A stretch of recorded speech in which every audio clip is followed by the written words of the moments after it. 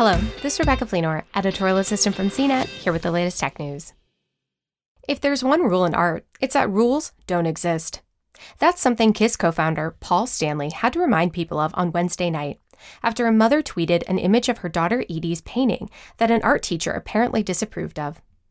The original tweet by Gemma Layton reads, "My 6-year-old daughter painted this amazing scene at an after-school art club. Her art teacher told her she had done it wrong. You can't do art wrong. She was so upset as art is her favorite thing to do.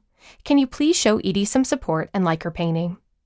The tweet has over 105,000 likes and more than 11,000 comments as of this writing, as well as many replies supporting Edie and her work. Edie even trended on Twitter Thursday morning.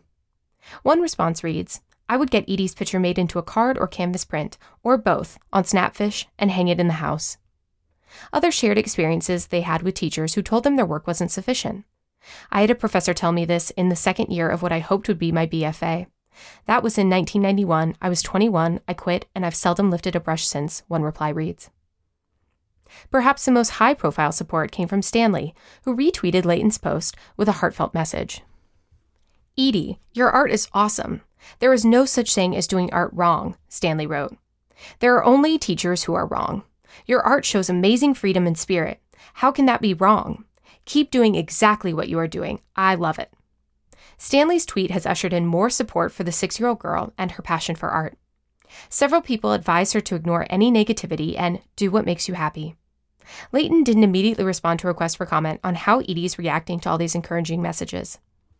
Unsurprisingly, people are also marveling at the attention Edie is getting from a musical legend. One reply on the KISS frontman's tweet reads, "Edie is too young to know how fantastic it is that Paul Stanley just gave her props."